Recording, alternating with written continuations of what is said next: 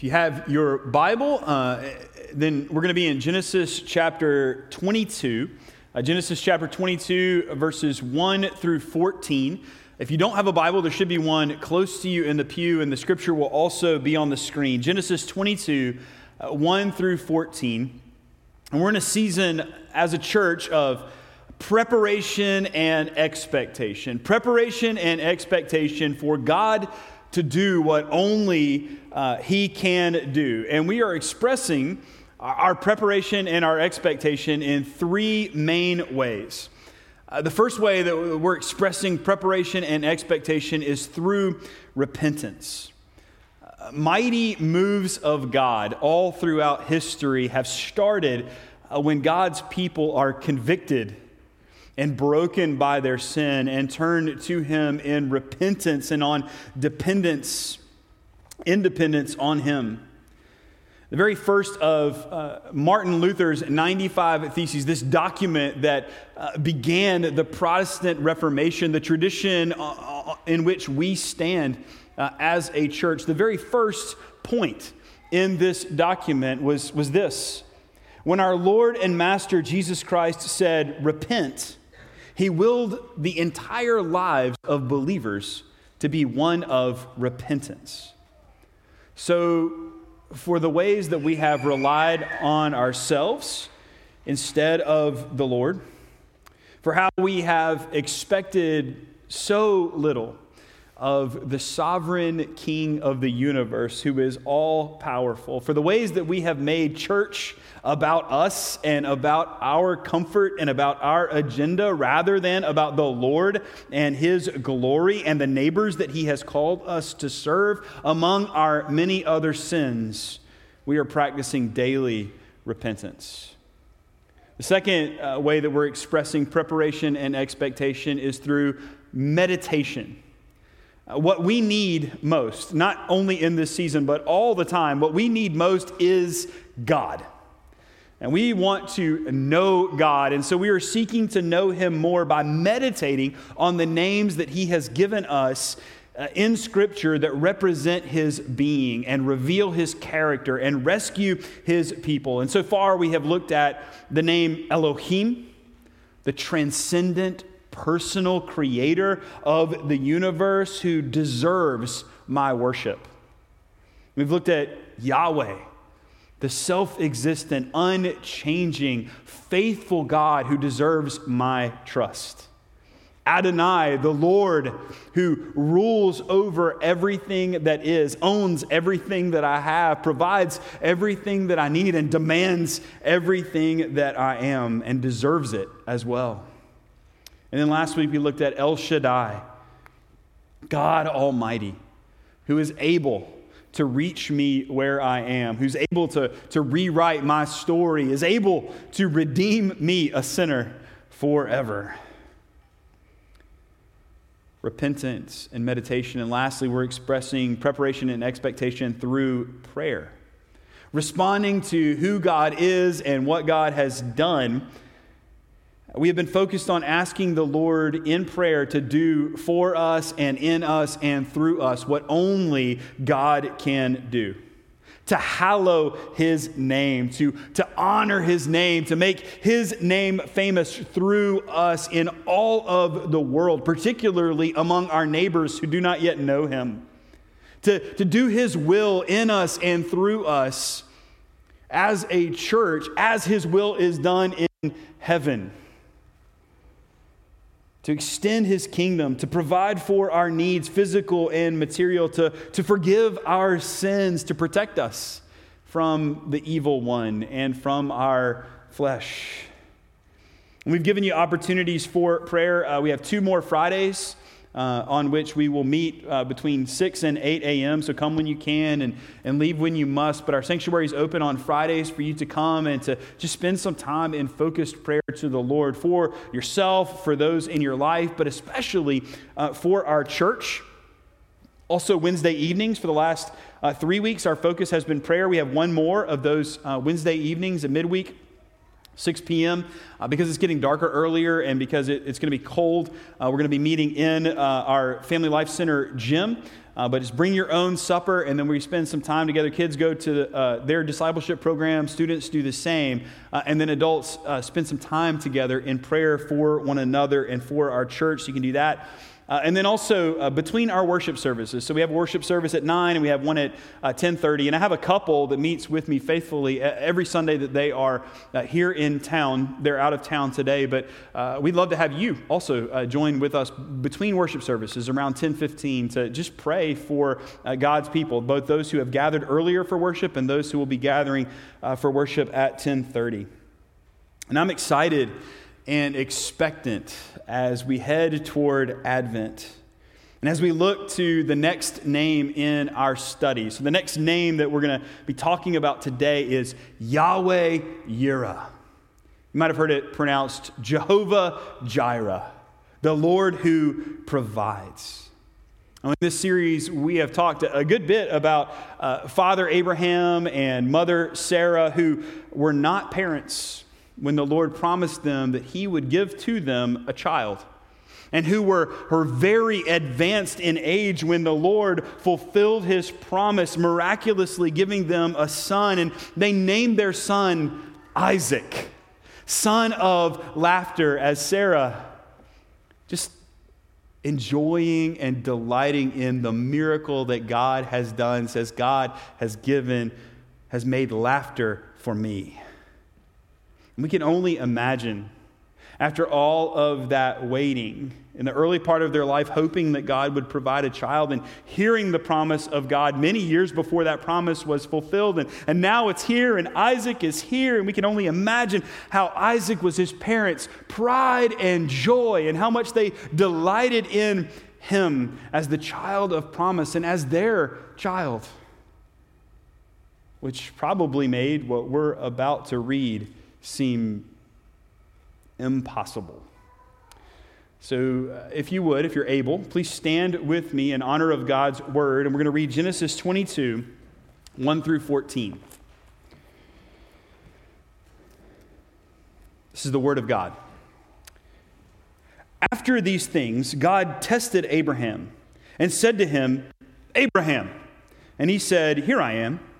He said, "Take your son, your only son Isaac, whom you love, and go to the land of Moriah, and offer him there as a burnt offering on one of the mountains which I shall tell you." So Abraham rose early in the morning, saddled his donkey, and took 2 of his young men with him, and his son Isaac. And he cut the wood for the burnt offering, and arose and went to the place of which God had told him. On the 3rd day, Abraham lifted up his eyes and saw the place from afar.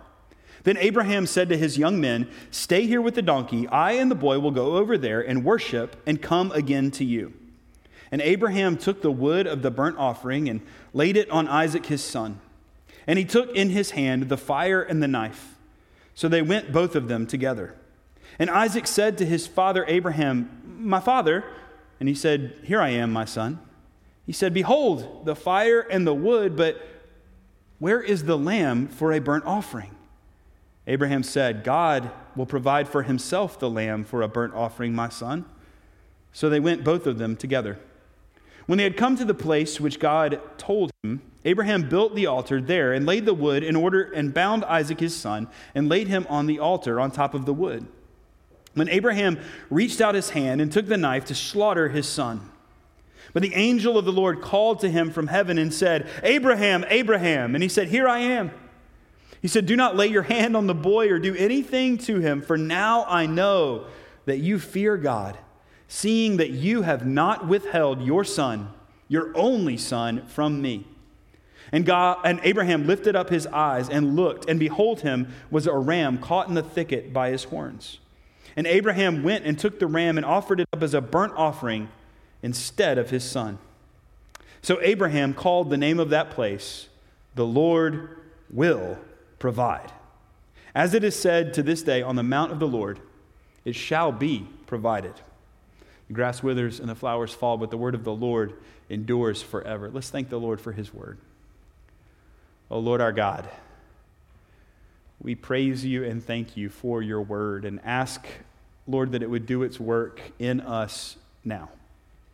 You would use your word to expose us before you, Lord, to convict us, to break our hearts over our sin, but then to be the balm of Gilead to us, Lord, as we look to the gospel, knowing that there is no salvation in the law, but there is salvation in Christ, who fulfilled and satisfied the righteous requirement of the law for us, that in him we have every provision that we will ever need.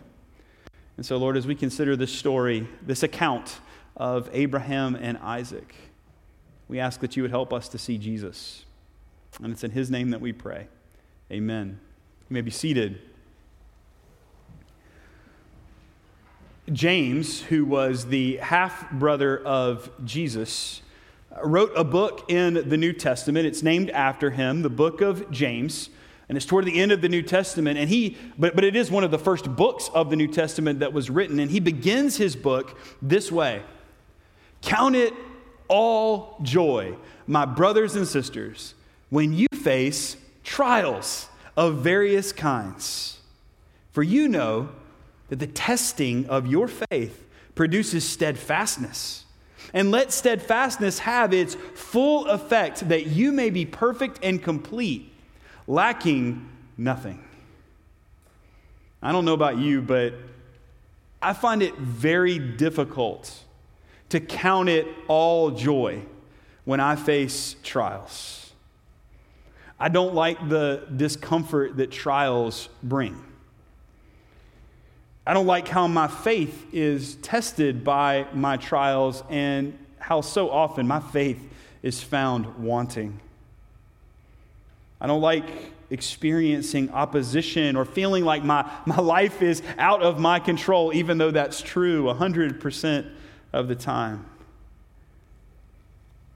But I have to say that it has been in times of trial, it has been in times of difficulty, it has been in times of struggle that, by God's grace, I have seen the most growth in my life and in my faith. It has been in the midst of dark times and moments that I have seen, even when it seemed just enough, but it is there in those times that I have seen God's provision for me to make it. But also, I have to be honest that I have never faced the kind of trial that we see Abraham face in this passage. Can you imagine? Abraham finally has the long-awaited fulfillment of God's promise.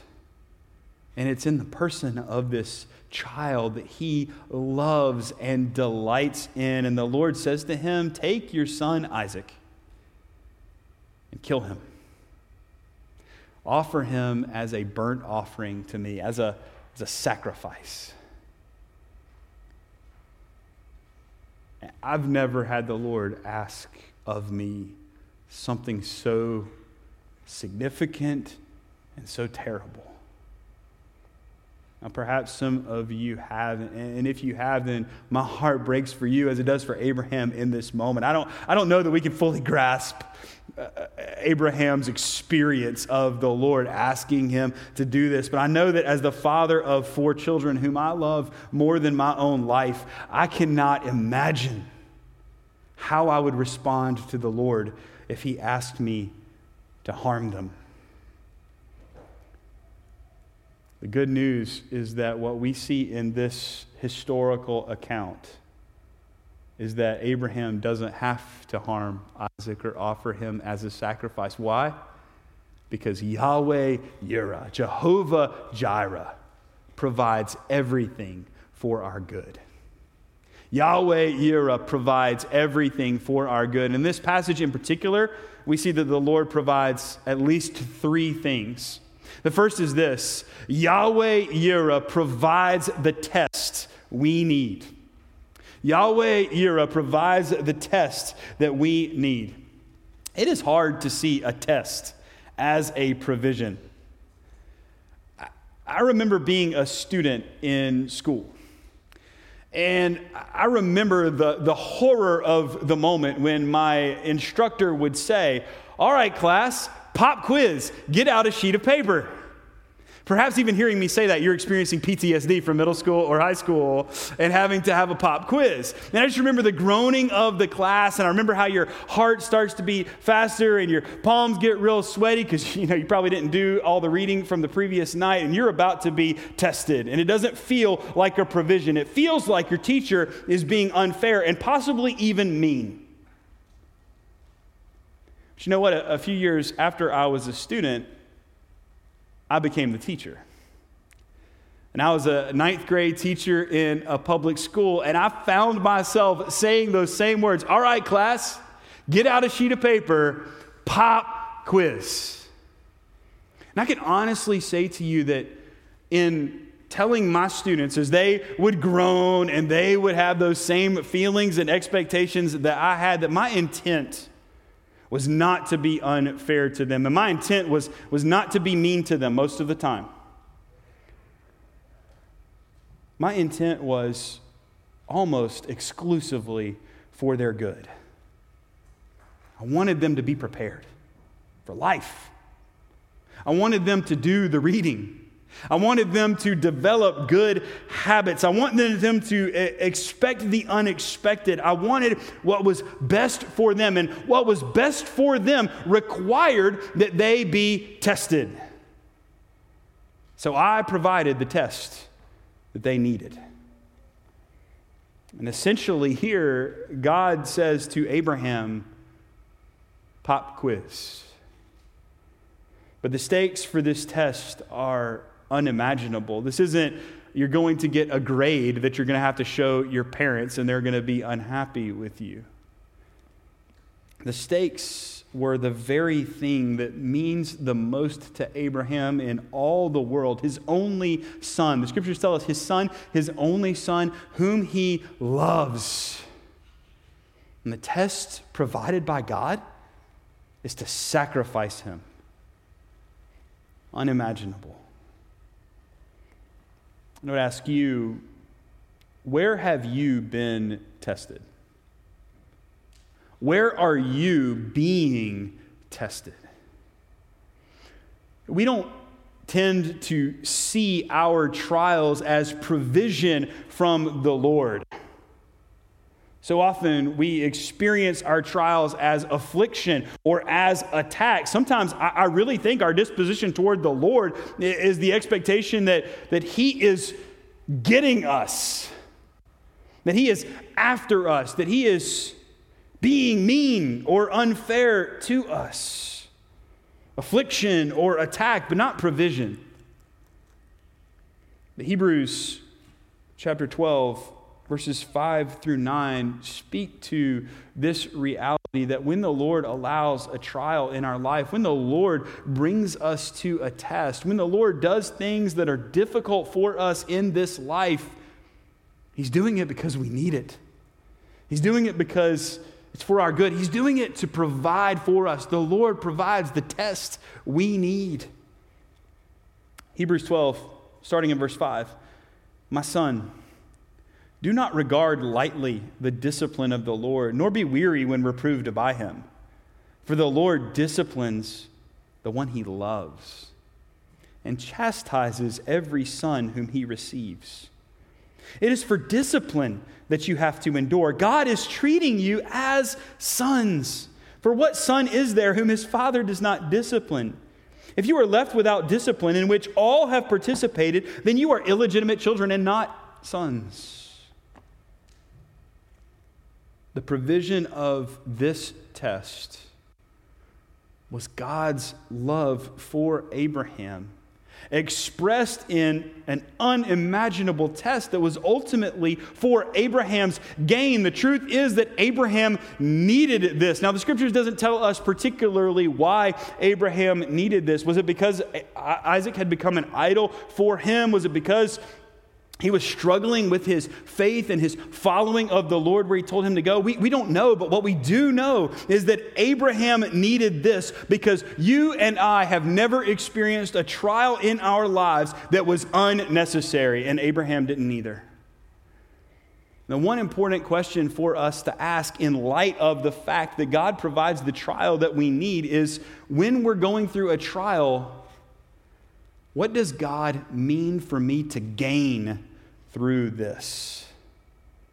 God brought Abraham to this trial because he was going to gain something incredible.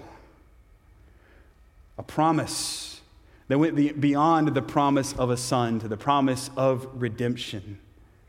What does God mean for me to gain through this trial?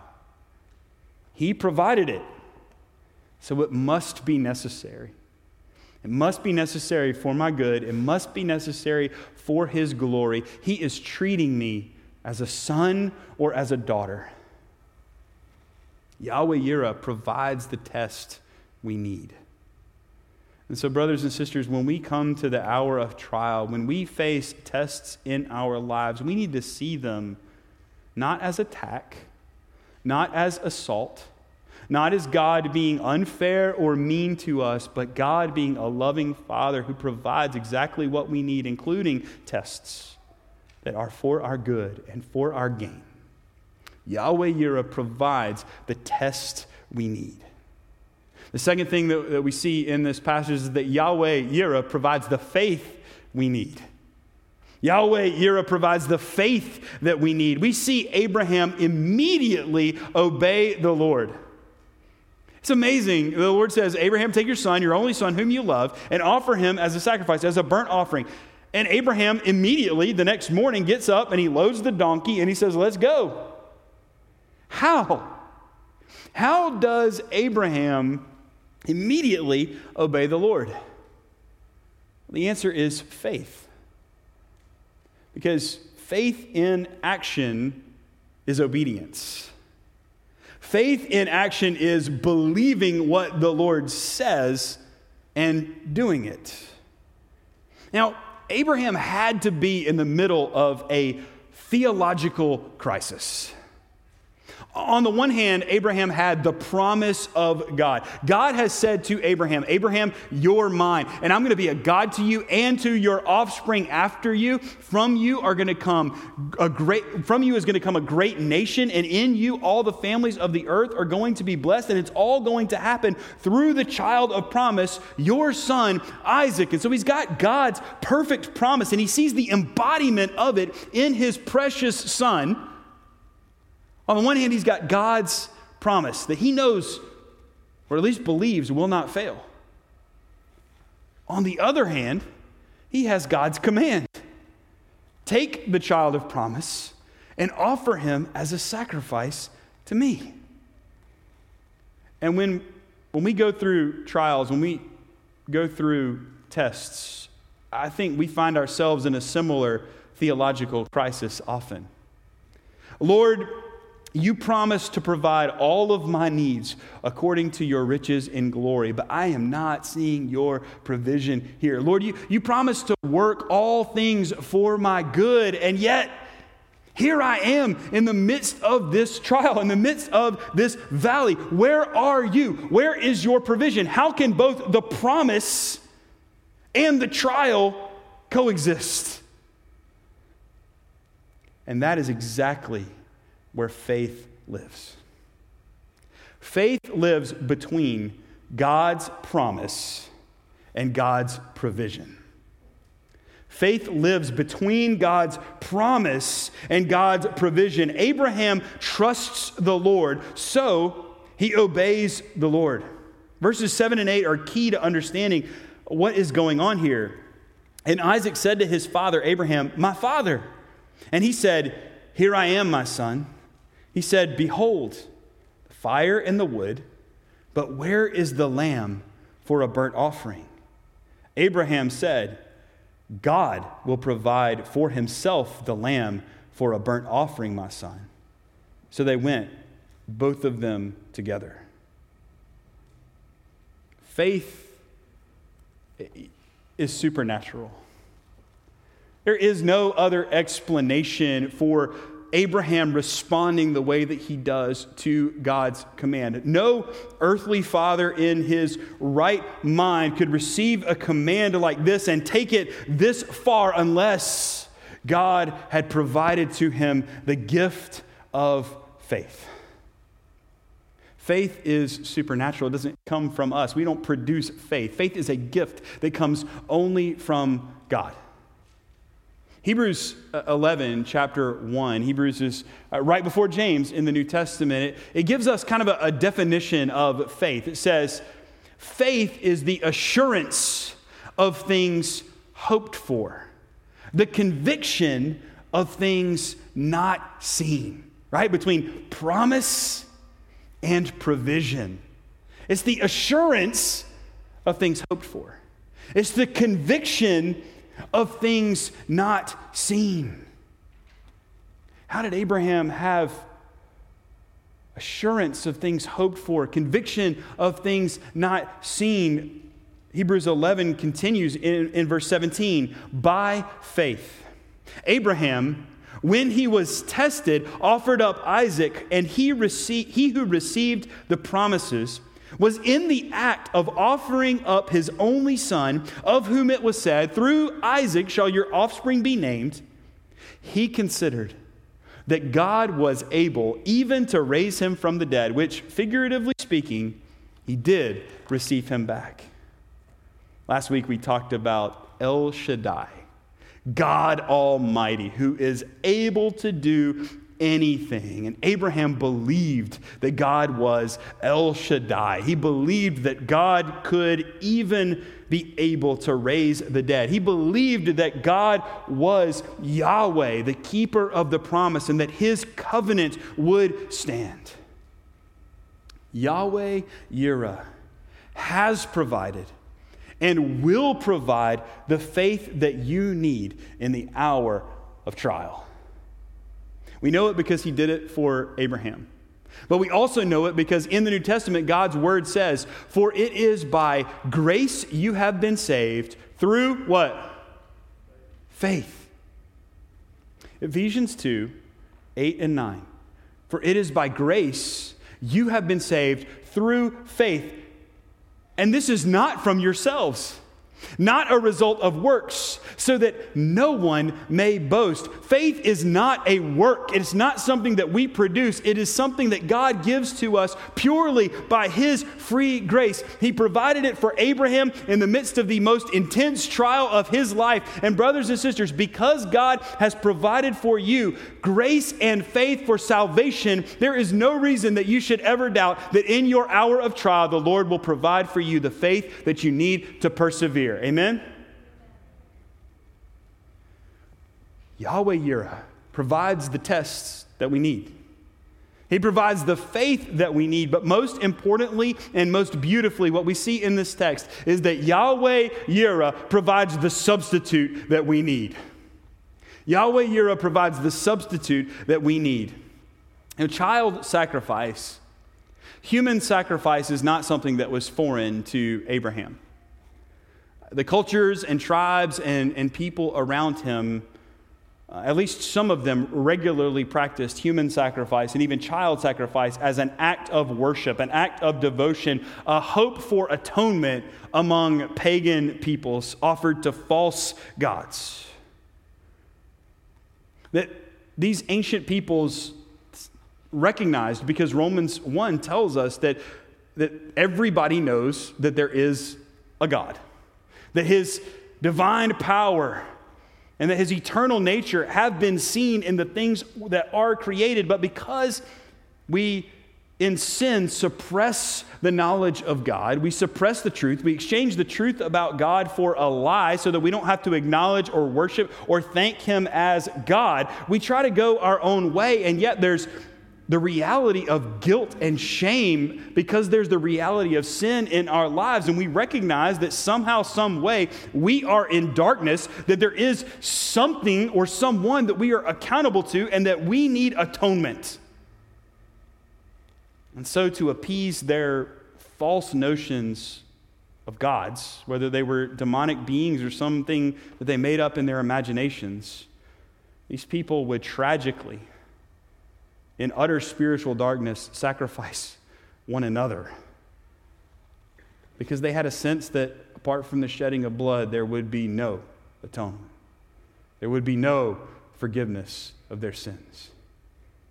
They didn't know the living and true God. The difference between that kind of sacrifice to those false gods is that Yahweh is the one true and living God. And part of what he is establishing here with Abraham is that he is not like the false gods of the nations. Even though the wages of sin is death, even though the shedding of blood is required for the forgiveness of sins, Yahweh, the God of Israel, the God of Abraham, Isaac, and Jacob, would never, never demand human sacrifice from his people. Instead, he would provide a substitute. Isaac's question is powerful, and it is the question of history. Isaac, like every person who has ever lived, was a sinner who deserved God's condemnation, deserved physical death and eternal hell. And he realized that, if he went with his father, he obeyed his father. He asked about the lamb, but when it came down to it, he climbed up onto the altar and allowed his dad to tie him down and to raise the knife. The truth is that all of us, Isaac included, recognize that when we stand before a holy God, we have nothing to offer but our sin, and we don't deserve anything but his condemnation, death and hell forever. But Isaac had a question. Where is the lamb? And that was the same question that God's people who were enslaved in Egypt for 400 years also asked. The Lord was bringing judgment on the nation of Egypt that had oppressed them. But you know what? Israel was just as sinful as Egypt. They may have been the oppressed people and not the oppressors, but they were still sinful and they were still deserving of God's judgment. But when God came to judge the land of Egypt, he told his people, I want you to kill a lamb, a spotless lamb, and I want you to place the blood on your doorposts. And so when I bring judgment, I will pass over your homes. Where is the lamb? And the Lord said, here, I've provided a substitute. You won't be judged. The lamb died instead of you. And then later, as God gives his people the law and he invites them into his worship and he gives to them the tabernacle and then later a permanent building, the temple, the question remains, these are a sinful people before a holy God. They are in need of atonement. They're in need of forgiveness. They're in need of reconciliation. How can they gather for worship before a holy God? Where is the lamb? And the Lord provides an entire sacrificial system proclaiming to them again and again that yes, the wages of sin is death. Yes, blood must be shed for forgiveness, but I am providing a substitute. And the animals will die instead of you. This was a promise. And it was pointing forward to something. Here in this account, God provides the ram in the thicket as a substitute for Isaac. And God says to Abraham, now I know that you fear God, seeing that you have not withheld your son, your only son, whom you love, from me. And brothers and sisters, this moment in history was not just a test for Abraham's benefit. This was for our benefit as well. This was a restatement of God's promise to provide a substitute for his people. Way back at the fall in Genesis 3:15, as the Lord is giving the consequences to humanity for their rebellion against him, he curses the earth and the man and the woman, and then he gets to the serpent, the enemy of God and the enemy of his people. And he tells the serpent that one day the offspring of the woman, though the serpent is going to bruise his heel, he is going to crush your head. And this is a restatement of the promise that God is going to provide a substitute for his people. Yes, his heel will be bruised, but he will defeat evil and Satan and sin forever. Where is the lamb? And God's answer, behold, the Lamb of God who takes away the sins of the world. God has provided for his people a substitute. He provided a ram in a thicket as a substitute for Isaac so that Isaac would not have to die. And so also the Lord has provided for us a substitute, a full and final substitute. So there is no longer a sacrificial system. There is one Lamb of God who takes away all of our sin once and for all. The Lord Jesus Christ, who though he was in the form of God, though he was with God in the beginning and was God in the beginning, though all things were made through him and for him, he became one of us and was fully God and fully man so that he might be a perfect substitute for his people, so that he could live a fully human life and to do so in perfect righteousness so that he could offer to us a record that we never could have earned. Our record of failure was replaced by his record of perfect righteousness. And he went to the cross as the substitute for us. And it was at the cross that he took our sin. The scriptures tell us that God made him who had no sin to be sin for us so that we might become the righteousness of God, that he bore our sins in his body on the tree, and that Jesus there died, not just a terrible physical death, but that he endured the just wrath of God against our sins so that the scriptures could proclaim to us, there is therefore now no condemnation for those who are in Christ Jesus. And on the third day, he rose again from the dead in victory over sin and Satan and death forever. And it is this Jesus Christ, of whom, he says, for God so loved the world that he gave his only begotten Son, his only Son, the Son whom he loved, so that whoever believes in him shall not perish, but shall have eternal life. And so if you are Christ's today, then provision has been made for you once and for all in him. And if today you are not Christ's, then as we begin to share together this meal that the Lord has provided and prepared for us, our request of you would be to not partake. And the reason we ask that is out of respect and love for you. We want to honor you by also honoring God's word and telling you that God's word says very clearly that those who eat and drink apart from faith in Christ or in open rebellion against the Lord eat and drink condemnation on themselves. And our desire for you today is in no way that you would receive condemnation, but that you would find salvation and you would find provision in the Lord Jesus Christ. And so rather than take the element, we ask today that you would take the Lord Jesus Christ by faith. But if you are his, then his invitation is to come to this table where we remember and proclaim and partake of his broken body and shed blood for us. Let's ask the Lord for his blessing on our time together around his table. Lord Jesus, we thank you. We thank you that you are the provision for us. That we see that the Lord has provided a lamb who takes away all of our sins. Lord, we thank you for the bread and the cup. We thank you for your body and your blood.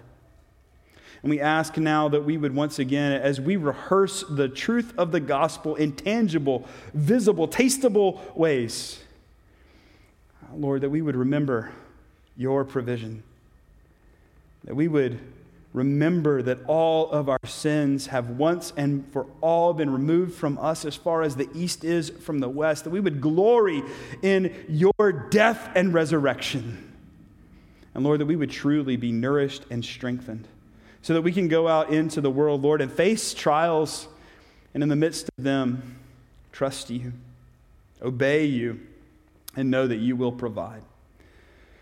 Lord, I pray that you would take these elements, this bread and juice, and they're going to stay bread and juice as we take them into our bodies, but I ask that you would bless them and set them apart for a holy purpose.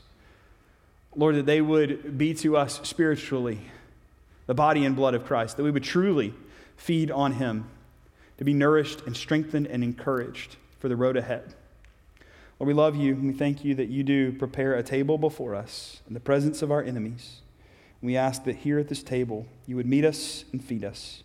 And we ask humbly and expectantly in the name of Jesus, amen.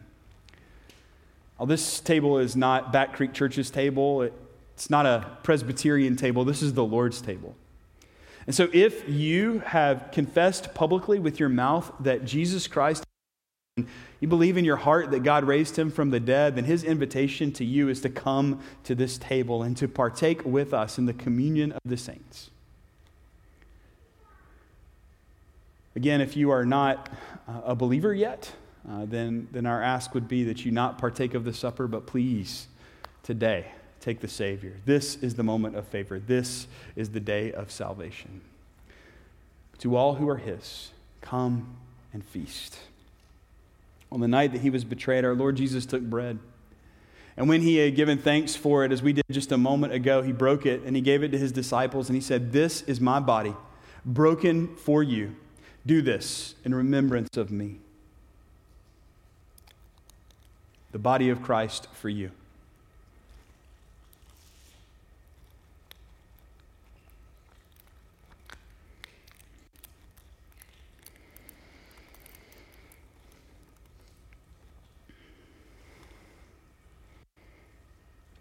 In the same manner, after the supper, the Lord Jesus took the cup. And he said, "This cup is the new covenant in my blood, shed for many for the remission of sins. Do this in remembrance of me." And the Apostle Paul tells us that as often as we eat this bread and drink this cup, we proclaim the Lord's death until he comes. The blood of Christ for you.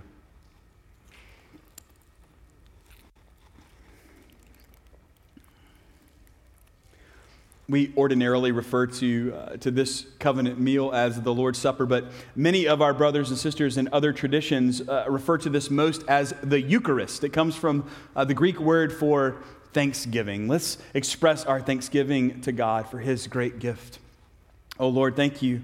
Thank you for this table. We rejoice in the Lord Jesus Christ, our Lamb, our Passover Lamb, who has forever taken the penalty that we deserved and given to us his righteousness that we might be redeemed, who fills us up with every good thing, who as our shepherd leads us beside still waters and leads us to lay down in green pastures, who restores our soul.